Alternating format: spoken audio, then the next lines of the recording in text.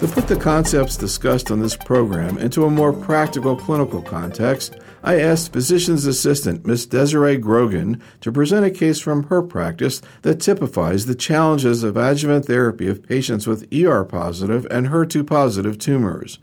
Ms. Grogan described an older woman in her practice who had a higher-risk breast cancer.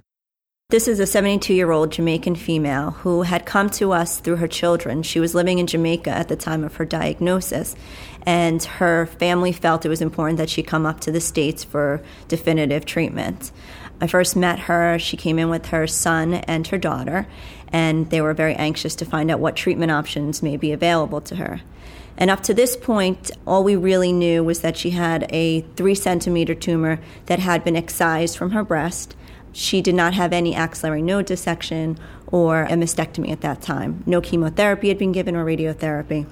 According to the pathology we received from the hospital in Jamaica, she was shown to be HER2 negative and estrogen receptor positive.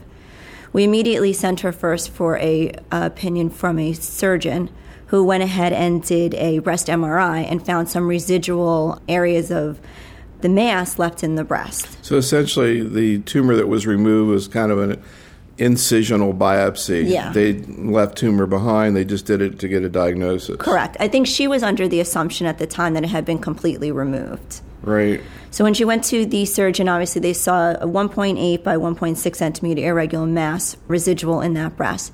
She was immediately sent then for a mastectomy and sentinel lymph node dissection. The results of the pathology from that actually was very interesting because it did show that this tumor was HER2 positive, and that was done by immunohistochemical assay testing. It was registered as a 3+. Also estrogen receptor positive. What about the progesterone receptor? Negative. Okay, so in other words, I guess the pathology here, at least in terms of the HER2, conflicted with the pathology from Jamaica. Correct. So, yeah, it's just interesting in terms of the quality control issues about HER2 testing, and we know that it's a problem. Yes. And here's a good example where she was labeled as being HER2 negative, and in your lab she was HER2 positive. Yes, and I don't know what methodology they used in Jamaica. They didn't specify on the pathology report. I guess the feeling is if you have a good lab that, it does high volume, and they call it 3+ on IHC, a lot of people accept that. Others want to see fish. Right. What happens in your practice? Generally, if it's 3+, we'll accept it. If it's 2+, we'll go on to the fish testing. Right. Yeah. Okay, so did you mention the sentinel node? It was negative, which was kind of interesting because the tumor ultimately was about 4 centimeters when it was completely So it was a pretty big excised. tumor. Yeah. So she's node negative, even though she has a pretty big tumor. So she really presents one of the most interesting, I guess, situations right now in breast cancer, which is a woman who has a tumor that has the two major sort of targets that we have good therapies for, estrogen receptor and HER2 now. And those kinds of patient education discussions are getting pretty complicated. And she was node negative but high risk. So then the question was, when the data first came out about Herceptin, do we use Herceptin in these patients? But we felt that with the size of her tumor, that it was important to incorporate that into her care. Now, one of the things that happens usually at that initial point when things are kind of getting figured out is to try to get an idea of what the risk of recurrence would be if you don't give anything. Right. Did you have sort of a working feeling for what that number might be? The physician I work with uses actually Adjuvant Online. Right, Peter Ravden's a computer model, right? The physician I worked with was a little hesitant about using the Taxol. He was thinking of just giving Adriamycin, Cytoxan, perhaps followed by Herceptin. We talked about it at length and kind of felt that in this patient with the size of the tumor, we were a little surprised even still with the sentinel node being negative. I kind of felt that she was at high risk for recurrence.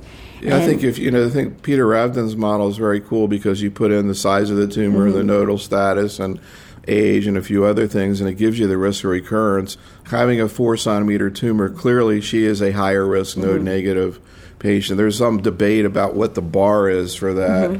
Some people say 1 centimeter or 2 centimeters, maybe it depends on the hormone status, et cetera. But nobody would argue that this woman has a risk that's maybe similar to a woman with a smaller tumor who, say, had 1 positive node. Right. So you were very concerned about her risk. Also, she's 72 years old.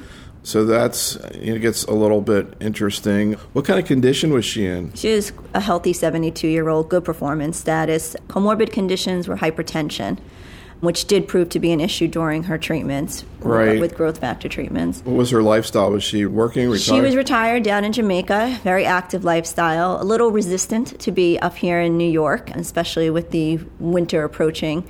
But her kids were adamant that she stay for treatment.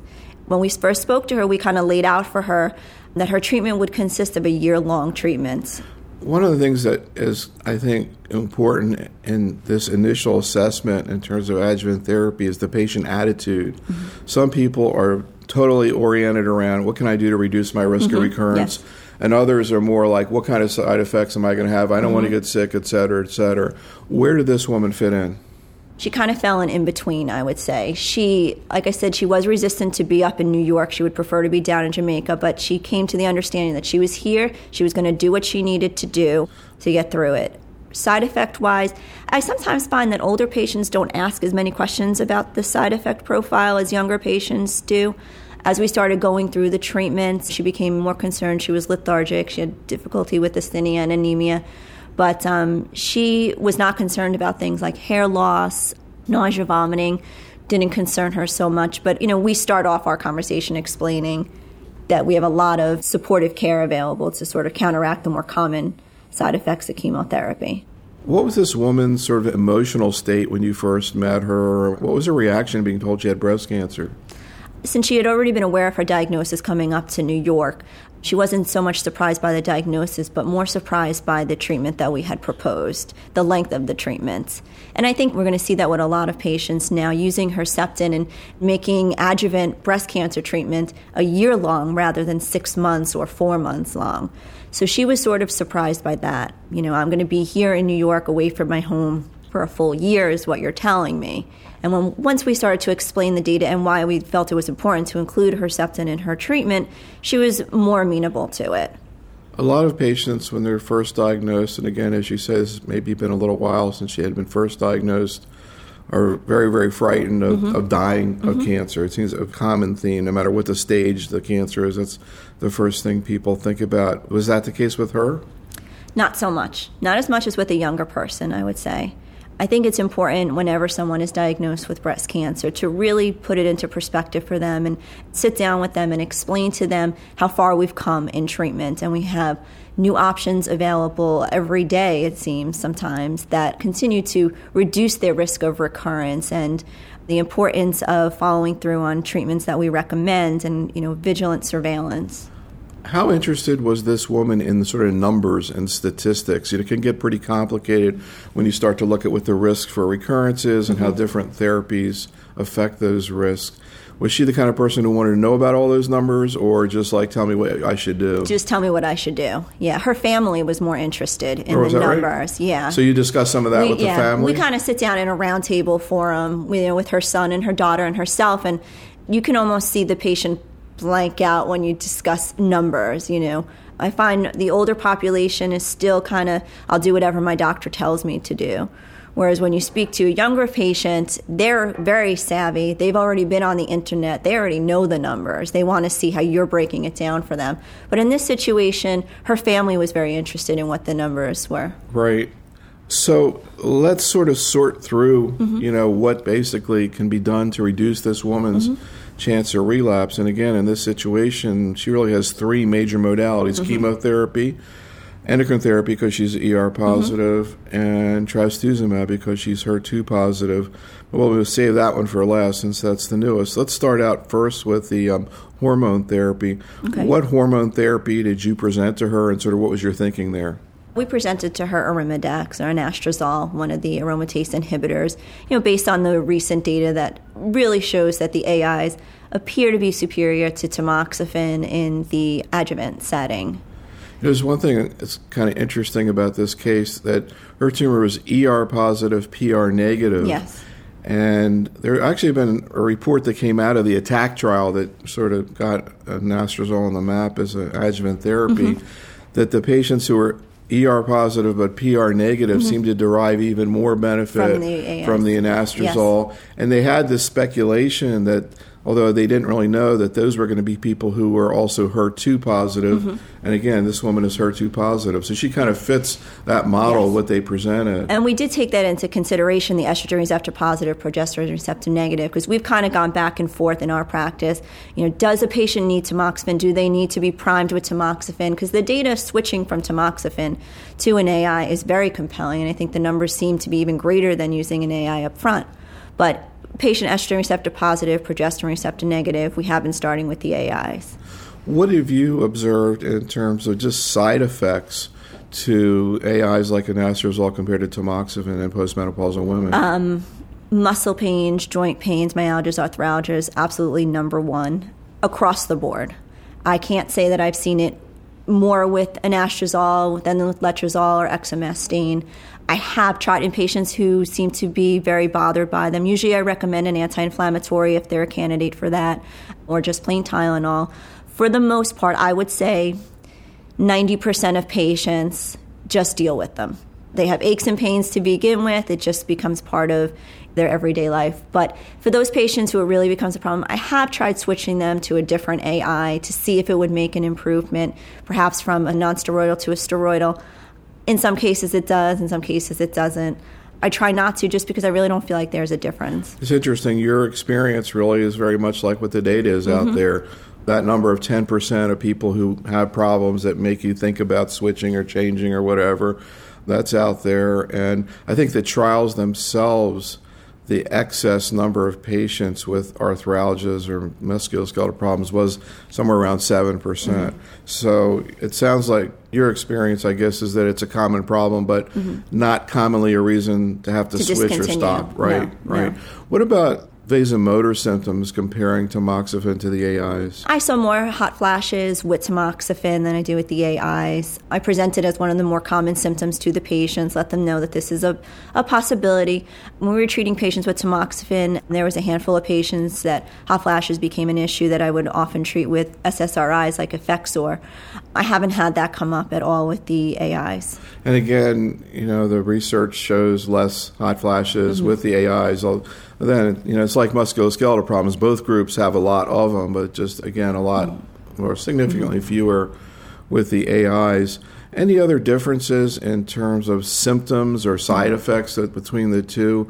What about gynecologic symptoms? Any differences that you've noticed? Not so much. With tamoxifen, I probably got more complaints regarding vaginal discharge or vaginal dryness. Arimidex or letrozole, I don't really hear too many complaints about that. The main difference that I present to patients, if we do talk about tamoxifen as an option versus the AIs, is the risk of osteoporosis. I present it to them, and I say that we're going to kind of follow them closely, and we start off, we do a bone density at baseline, and then annually after that. I'm a little bit more aggressive using bisphosphonates in these patients if they show even just some osteopenia. We'll often start them on Actonel or Fosamax. And of course, in the major AI trials, they didn't do that. They just kind of, because they weren't sure what to expect. So it's interesting. Certainly there are increased numbers of fractures that we're seeing in these trials. But again, that's without that kind of aggressive intervention and monitoring you just described. If a patient who's about to get an AI, start an AI, and I guess we should also emphasize AIs are only for postmenopausal patients. So if a woman says to you, what's the chance I'm going to have a fracture? Excess chance of me having a fracture by taking an AI, given what you're going to do in terms of the monitoring the bisphosphonates? I usually say that it's a small risk. With the bisphosphonates, it's hard to even assess what her risk is, I tell her a little bit about the data from the studies and say that her risk of really developing a fracture is low, probably less than 2%. And, try and weigh the benefits and the risks for her and say, the benefit that you're achieving by being on an AI and your risk reduction, your risk of recurrence is lower compared to your risk of developing, bone density loss.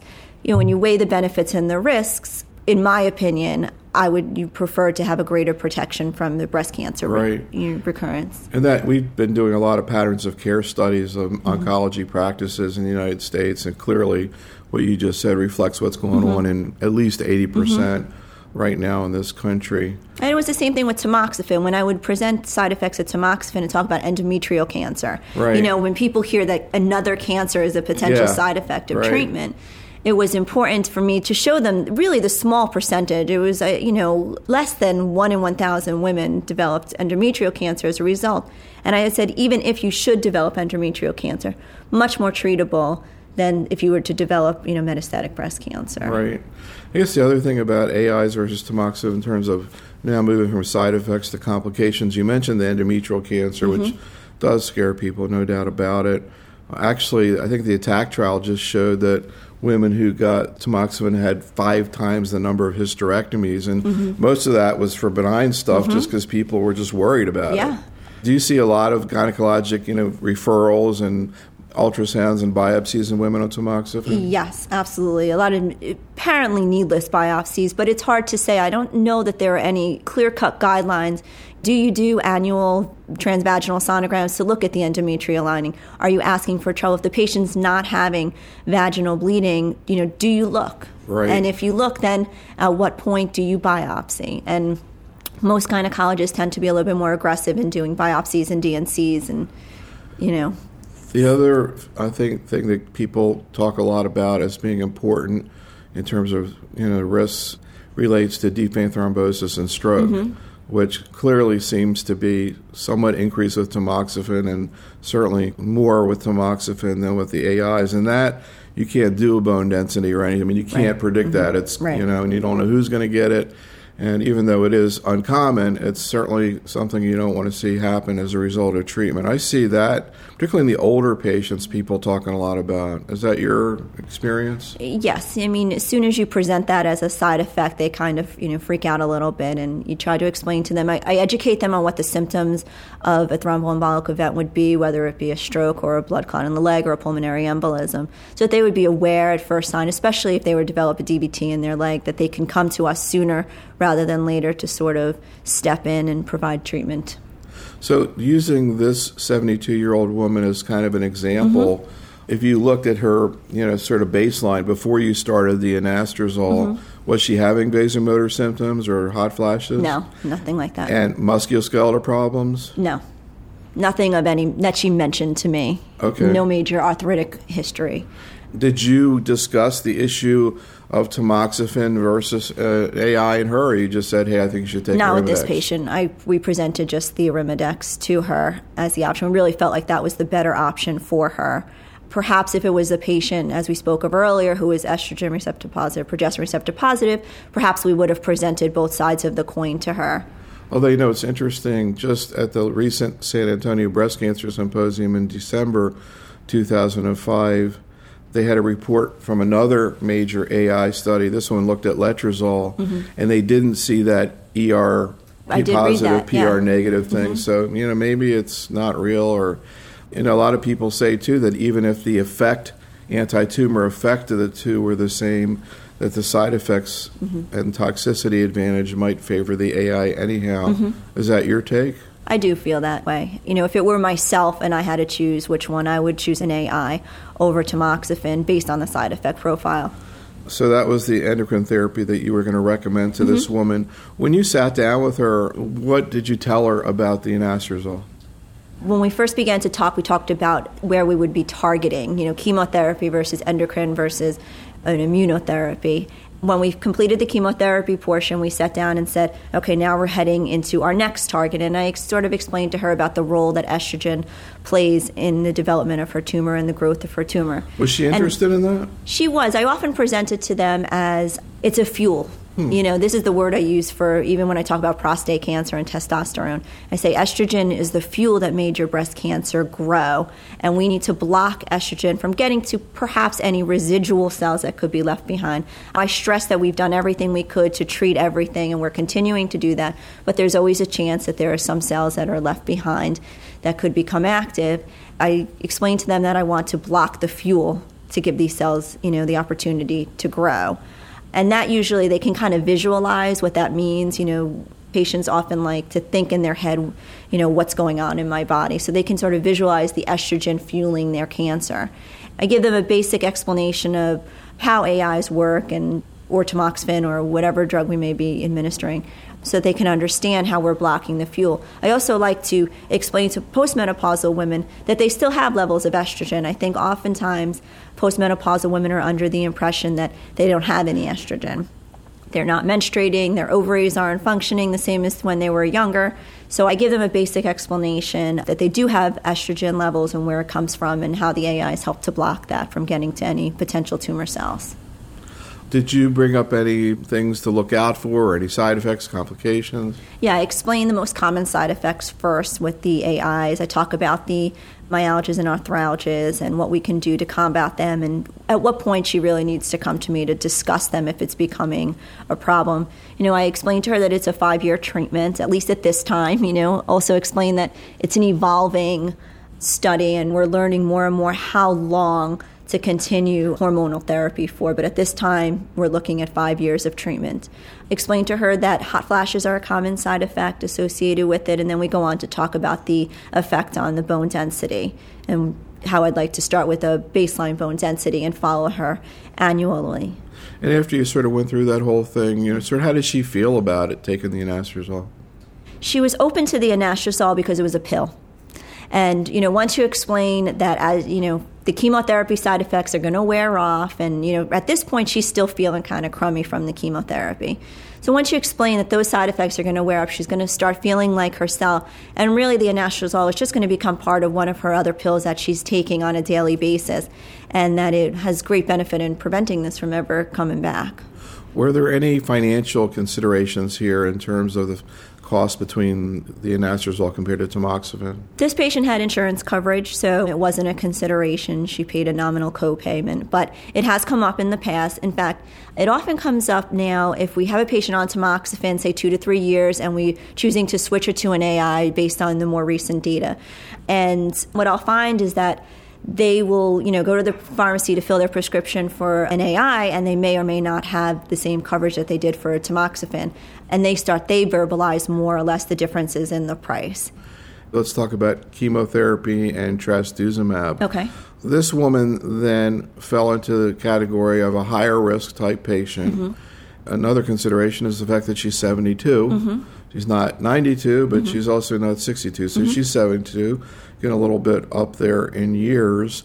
Prior to the trastuzumab adjuvant data coming out, in early 2005, in general, how were you all approaching the issue of chemotherapy in the higher risk patient like that?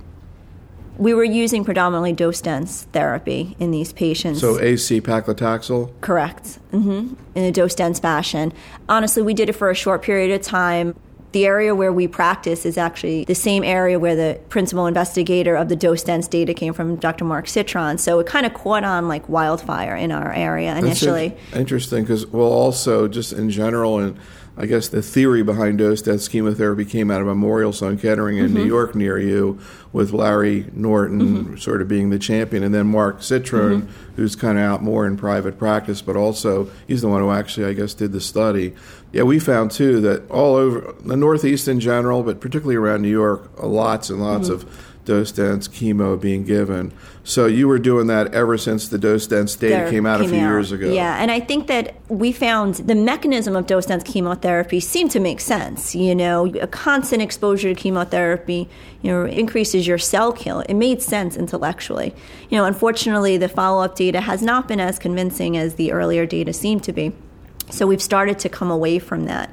Additionally, I found that with the dose-dense, I know the studies show that there wasn't an increase in toxicity. In my personal experience, I did find that patients experience a great deal more fatigue and asthenia, and I found it difficult to recuperate between cycles. They never really had that extra week off to kind of get their energy back up. So that's interesting that you would say that, because that really is very intuitive.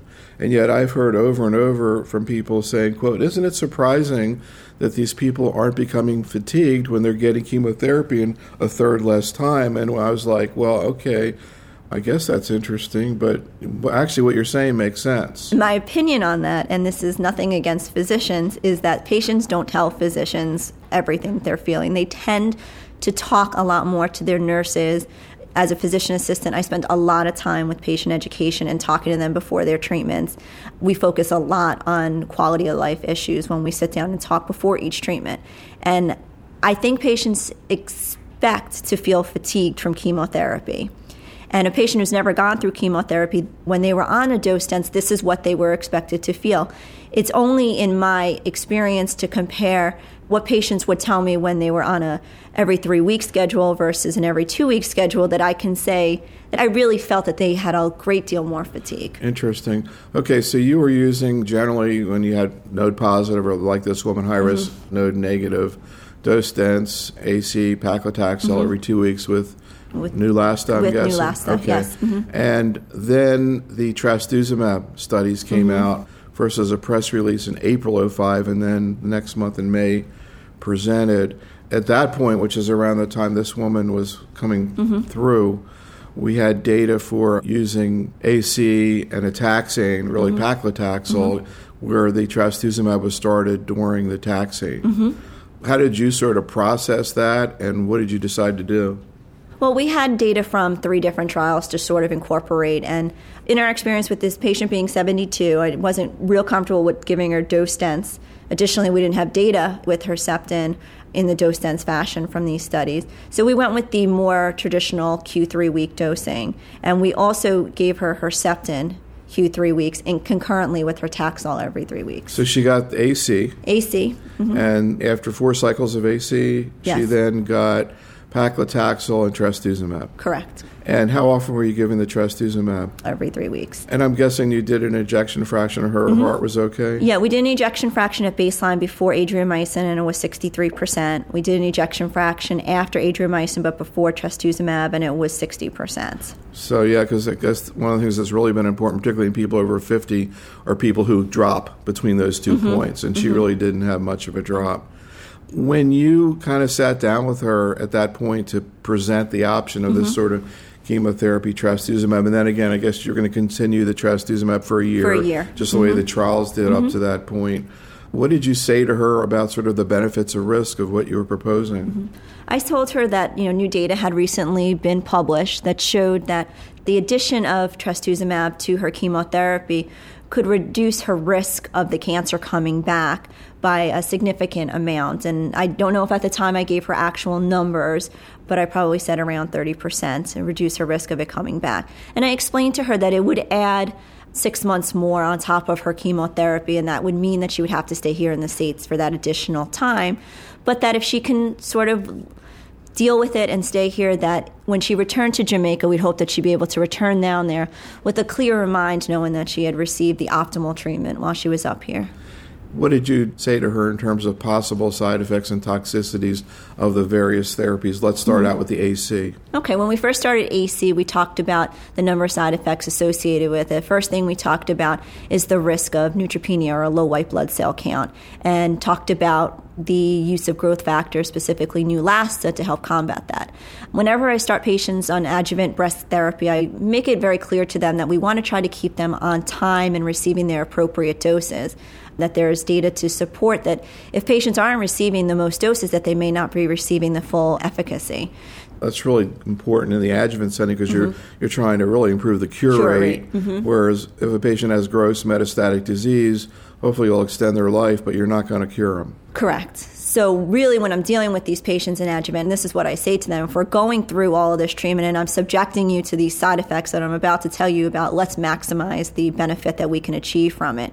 So it's important that the patient communicate with me side effects that they may be having, so that I can do what I can to help them or to alleviate them or limit them or explain to them that these are things that we just have to deal with. So we talked first about myelotoxicity, neutropenia, anemia, and thrombocytopenia as side effects to chemotherapy, and began by talking about Neulasta support as well as Procrit or Aranesp to help combat any anemia problems that we may have. So were you planning on using the Neulasta preventively? Yes, we're very proactive at our office. We do a lot of primary prophylaxis with Neulasta really feel that your risk of febrile neutropenia is highest in your first cycle Would of you do chemotherapy. that? Was this prompted by the fact she was 72, or if she was 52, you would have done the same thing? We would have done the same thing at 52. And there is significant data to show that, neutropenia is your number one dose-limiting toxicity. So if we can treat that, virtually prevent it, really, with growth factor support, then we can eliminate the number one reason why we might dose reduce or dose delay a patient. And I guess, what you're talking about, I guess the major downside would be the cost. Mm-hmm. And probably your approach in your office sounds more aggressive or proactive, I would say, than probably the average oncology practice in the United States. Mm-hmm. Not that it's wrong or right, but I think that just sort of balance, we should point out that most people probably don't do what you're talking about. I think primarily, I would guess, because of the financial concerns. What do you see in terms of side effects from Neulasta? Mild bone pain and arthralgias. I don't really hear too many complaints about it. I hear more about it, although it's hard to tell when they're getting their Taxol part of their chemotherapy, but it's hard to discern whether it's Taxol-related or Neulasta-related. I'm sure you also talked to this woman about hair loss and about potential effects of the doxorubicin on the heart. Yes. What did you say to her, and how did she react to that? Oh, we explained that one of the chemotherapies that she would be getting can affect her heart, and we explained exactly how it could affect her heart. We didn't want her thinking that she was going to walk out the door and have a heart attack, but explained that it can affect the contractility of the heart, or how hard the heart is pumping, or the strength with which it's pumping. And explained to her that there are studies that show that there is a dose limit or a lifetime dose, maximum dose that a patient can get, and that she would not be getting anywhere near that dose, but we were going to be monitoring her both at baseline and then at follow-up, and then briefly mentioned that further treatments, specifically the Herceptin, could also affect her cardiac contractility. So explained to her that we were going to be following it closely, talked to her about if she were to experience any specific symptoms such as shortness of breath or dyspnea with exertion, that she should discuss these with us, that they could be early signs of cardiac problems.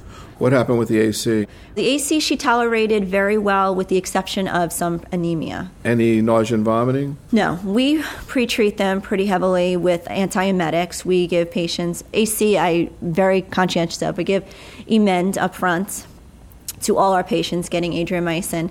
Additionally, we usually give a 5-HT3 antagonist intravenously with steroids as well. Right. What happened in terms of this woman's hair? She did lose her hair. Did she cut it out? She did cut it off, yes. She did cut it off. She had cut it real short, and then she had her son shave it off when she really started to see it falling out. How did that affect her? As with all patients, I try and talk to them when they come in for their second treatment. By that point, they've usually lost all of their hair. So I usually try and stop in and say to them before they go in for their next chemo, how did you do with this, And they'll often tell me, and I believe that she did as well, that they cried, that they had a period of a few days where they really just sobbed about it. And now it's past them, and it's, this is what they have to deal with, and it'll come back. And in fact, this woman didn't even opt to wear a wig. She would either come in with a scarf, or, she would sometimes come in the summertime completely bald. So I often give women a lot of credit for that. What happened to her overall functional level during the AC? She was able to do her everyday activities. As I said, we only really hit a difficult spot when she developed an anemia. Now, she came into treatment with a mild anemia. I think her hemoglobin was about 11 when we started, and it dipped right towards the end of the AC portion of her chemo. We had to get her a blood transfusion. We were treating her with Procrit throughout the course of the treatment, but we're somewhat limited due to some hypertensive issues. So once we got her blood transfusion, we started the Taxol portion of her chemotherapy with the hemoglobin of 11.5, and she was good to go. Can you talk more about the hypertensive issues that relate to that? Sure. The patient has a history of hypertension. She's on a number of antihypertensives. We would administer the Procrit, but found that in the weeks after her first dose of her Procrit, her blood pressure had increased from baseline. Really would see numbers around 160 over 100, and we generally don't administer erythropoietins if their diastolic is over 90. So then she came up to the Taxol/trastuzumab portion. Mm-hmm. What did you tell her to expect in terms of those two things? When I talked about the Taxol, I really focused on the myalgias and arthralgias, and I try to explain to patients when they're going to begin and how long they're going to last and what we could do to treat them. I find that... What do you say specifically? Specifically, what I say is that the day of your chemotherapy, you'll feel okay. The next day, I find that patients feel good the day after their chemo, and that, I believe, is a result of the steroids they're getting. So they come in the next day, perhaps for their Neulasta. I call them, see how they're doing. They're like, I feel great, I feel terrific, nothing's going to happen. So I really tell them that they're going to feel great for a day or two, and then about 3 days after their chemotherapy, or 2 to 3 days after their chemotherapy, they're going to start to feel like they got the flu. And that's the way I describe it. Joints are going to hurt, muscles are going to hurt, they're really going to feel like their body is heavy. We will tell them to often start with just Tylenol, because for some patients that works. Otherwise, if it's not, I have them call me. We'll give them something like Ultram or Darvocet, depending on the severity of the pain. I tell them to expect it to last for about 3 days. After 3 days, they really should start to see an improvement. It may not be completely gone. I give the same speech to everybody, and inevitably, I get a call from someone, my knees are killing me, my hips are killing me, and I just reiterate to them that it is a side effect of the chemotherapy and that it is normal and it will subside. What else do you tell them about the Taxol? I say that if they should start to develop any sort of tingling in their fingers or in their toes or even an itchy sensation, some patients describe neuropathy as a feeling of coldness in their hands or their feet, that I want them to tell me about it up front. And as they tell me, if they mention this to me, I sort of try to assess the grade of it. If it's a grade 1 neuropathy, we try not to, again, dose reduce or dose delay or do anything.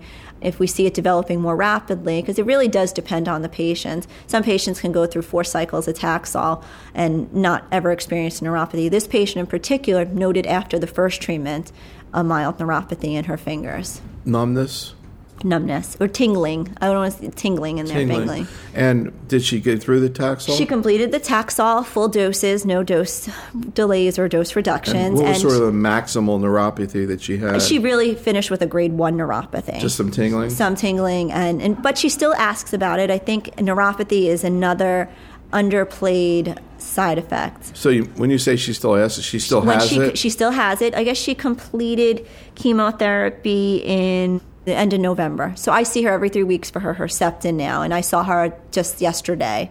And she still has a grade 1 neuropathy. And she asks me, when is it going to get better? And I try to tell them that, in general, the neuropathy will improve and should get better, but it's a slow process. There is a small percentage of patients that have residual neuropathy. I want to ask you what you said to her about the trastuzumab.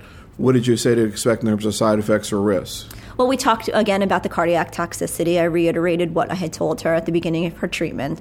Again, at the beginning of the trastuzumab therapy, we did get another ejection fraction, sort of to know where we started at that point. We talked about initial infusion-related reactions. We talked about the duration of the initial treatment. With trastuzumab, we start off with a 90-minute infusion and progressively cut it down to a 30-minute infusion. I talked to her about how we were going to pre-medicate her with Benadryl and Tylenol to sort of prevent any infusion reactions such as fevers or chills during her first infusion. And what happened? She had no reaction. In my experience, I have not seen a lot of infusion-related reactions with trastuzumab, so it's not a major concern with me. And then once she stopped the Taxol, she just sort of cruised along with the trastuzumab? Yeah, she's only been on the trastuzumab alone portion of her treatment about 2 months. So I see her every 3 weeks. Like I said, I saw her just yesterday. She's doing well. Her only question to me when she was leaving was about the neuropathy and also how many more months do I have left. She's living with her family now? She lives with her son up here in the States. And she's anxious to go home? She's anxious, yeah. And in fact, she tries to go home now between her Herceptin treatments to just check on things. What's her state of mind like now compared to when you first met her? I think there's a relief, in her mind. I think she's glad to be done with the chemotherapy portion. I think she's a little frustrated that she still has really 4 months of treatment left here with us, even though she feels well. Now that she's on the Herceptin alone, other than the residual neuropathy, she doesn't have any side effects. And I do try and point that out to patients. Once you're done with the chemo part of this, and we're just continuing with the Herceptin as monotherapy, you're really going to be cruising along. You'll come in, you'll say hello for a half hour, you'll go home and you'll do your business. And she certainly seems to be falling into that. What do you see in terms of how long it takes on average? I guess I'm sure it depends on what type of treatment patients receive, for patients who've received adjuvant chemo to sort of get back to normal. Maybe 6 weeks to 3 months. I really find after 4 to 6 weeks that all of the acute toxicities have left their body. The real thing that hangs around is the fatigue. I was really thinking more about the fatigue. Yeah. In terms of when do you see people's energy level go back to where it was before chemo? It's hard to assess. It's a hard thing to get that information from a patient. They feel so much better than they were on chemotherapy that in their eyes and what they're relating to me is that they're back to normal. Whether or not that's truly the case is hard to say. Occasionally you'll have a patient who says they have some residual fatigue, months after the therapy, but the honest answer is I'm not sure we ask about it. A year after chemo, 2 years after chemo, do we ask patients? I don't think I do. How is your energy level compared to before your treatment? This concludes our program. Special thanks to our speakers, and thank you for listening. This is Dr. Neil Love for Breast Cancer Update.